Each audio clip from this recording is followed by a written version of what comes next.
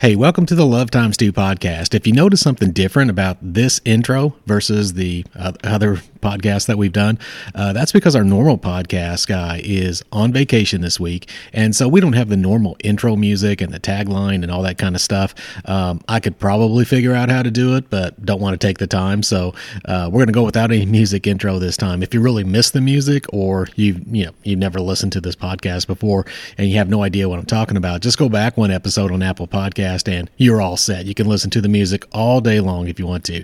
I didn't want to hold up on this episode because it's really intended for sort of a targeted audience, and that audience is really the tens of thousands of you who are returning home from the big March for Life in Washington, D.C. In fact, by the time you're listening to this, you're already home, unless you're taking a really long time getting back from D.C.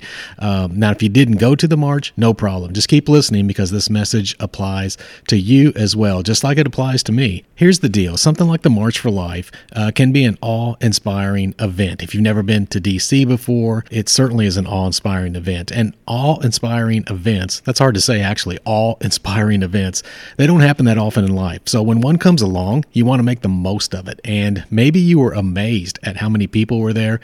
Maybe you were overwhelmed by, just being in the nation's capital, or even if you've been there many times before, it's still, quite the experience. The point is this: you were part of something really, really special, and no one can ever take that away from you. And most importantly, and don't let this slide past you, most importantly, you just raised your voice for the right to life of unborn children. You were their voice at the March for Life. Now, the really big question, just hope that you're working through in your mind right now, is what are you going to do now that you've returned from the march? You were a voice for these kids, and next week, a year from now, what are you going to be doing? And what will you do to make this a lifelong commitment? Not just something that you enjoyed a few days in D.C., you walked in the march, and then you've checked that off the list, and that's it. So consider this your call to invest your life in speaking for the unborn and for their moms. And I don't know, where you're from. Maybe, you're one of the folks that came out to D.C. on the thousands of buses that made their way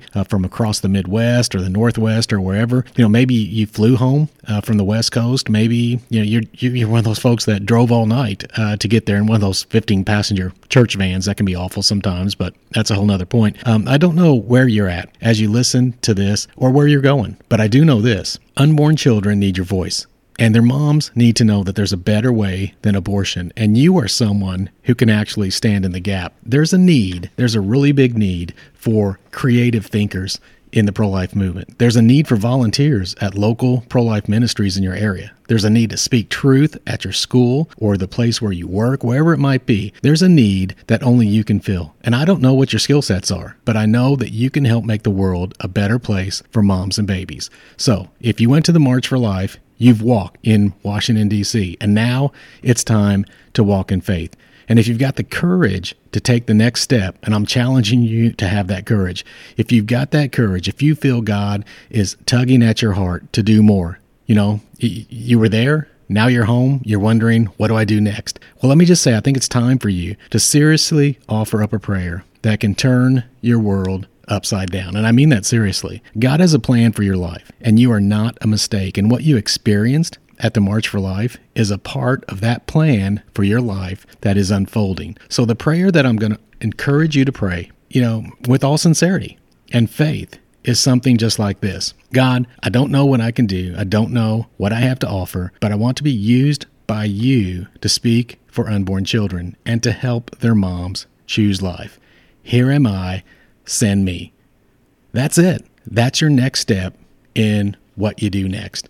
And then you need to wait and see where God leads you and what doors open up in your life for you to serve. You took a huge step just by praying that prayer.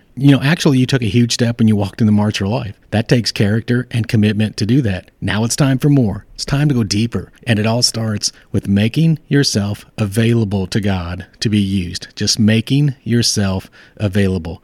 If this is the kind of prayer that you're willing to make, then I'd like to know about it. Just email me. Send me a note at podcast@lovetimes2.org. Or if there are experiences or impressions about the March for Life that you'd like to share, something that just God really placed on your heart, send those as well. I may even be reading some of those in future episodes of the podcast.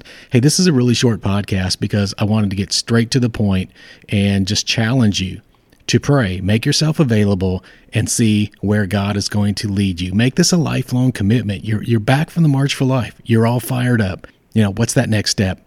Let God show you what that next step is, and then take that step in faith. Hey, until the next episode, never forget, change the culture and the politics will follow.